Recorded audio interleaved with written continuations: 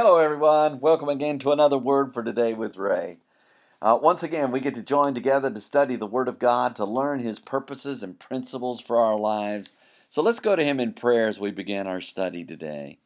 Heavenly Father, it's been such a joy to study through this book of Ephesians that you provided through the Apostle Paul.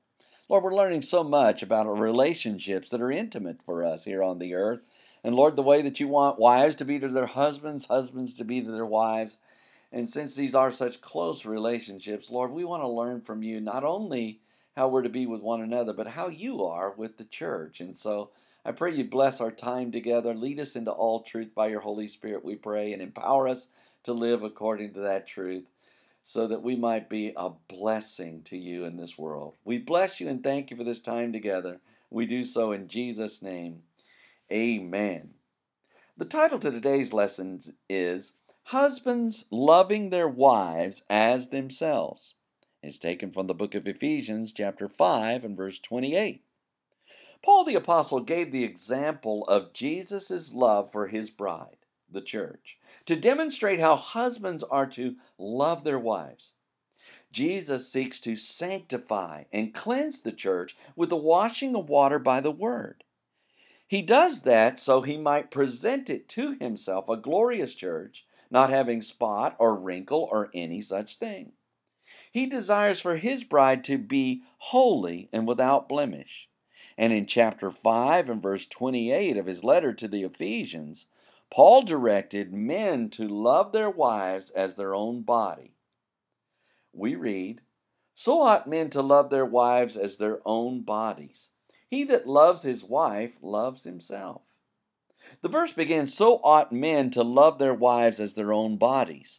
Paul began with the word "so ought men," which means in this manner men should owe and be in debt to the goodwill due to love, which is the Greek word agapeo, which means welcome, entertain, be fond of, be pleased with, contented with, and love unconditionally their wives, which refers to women who are betrothed and married, as their own, which means that which pertains to oneself, bodies, or physical flesh. In the same manner that men love their own bodies, they are to love their wives. The verse goes on to say, "He that loves his wife loves himself."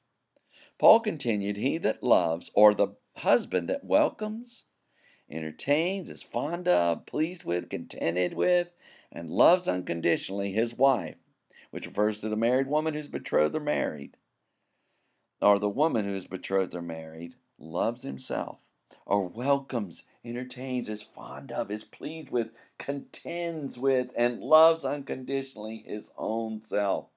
When a husband loves his wife, he puts himself in a position of the most effective personal love. When we think through these words of Paul, we see his desire for men to love their wives. Jesus is our example as Jesus gave himself for his bride, the church. Husbands owe and are in debt to love their wives as well. Paul notes that husbands who obey his commands love themselves and in a manner that is not managed by otherwise. In other words, let all husbands take heed and be in obedience to loving their wives, and in doing so, they will love themselves as well.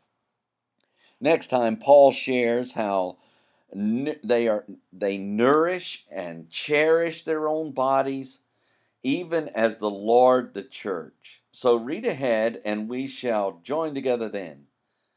Until tomorrow, there is more. And may the Lord bless you, keep you. May he make his face to shine upon you and be gracious unto you. May the Lord lift up his countenance upon you and give you peace as you continue to study his word in Jesus' name.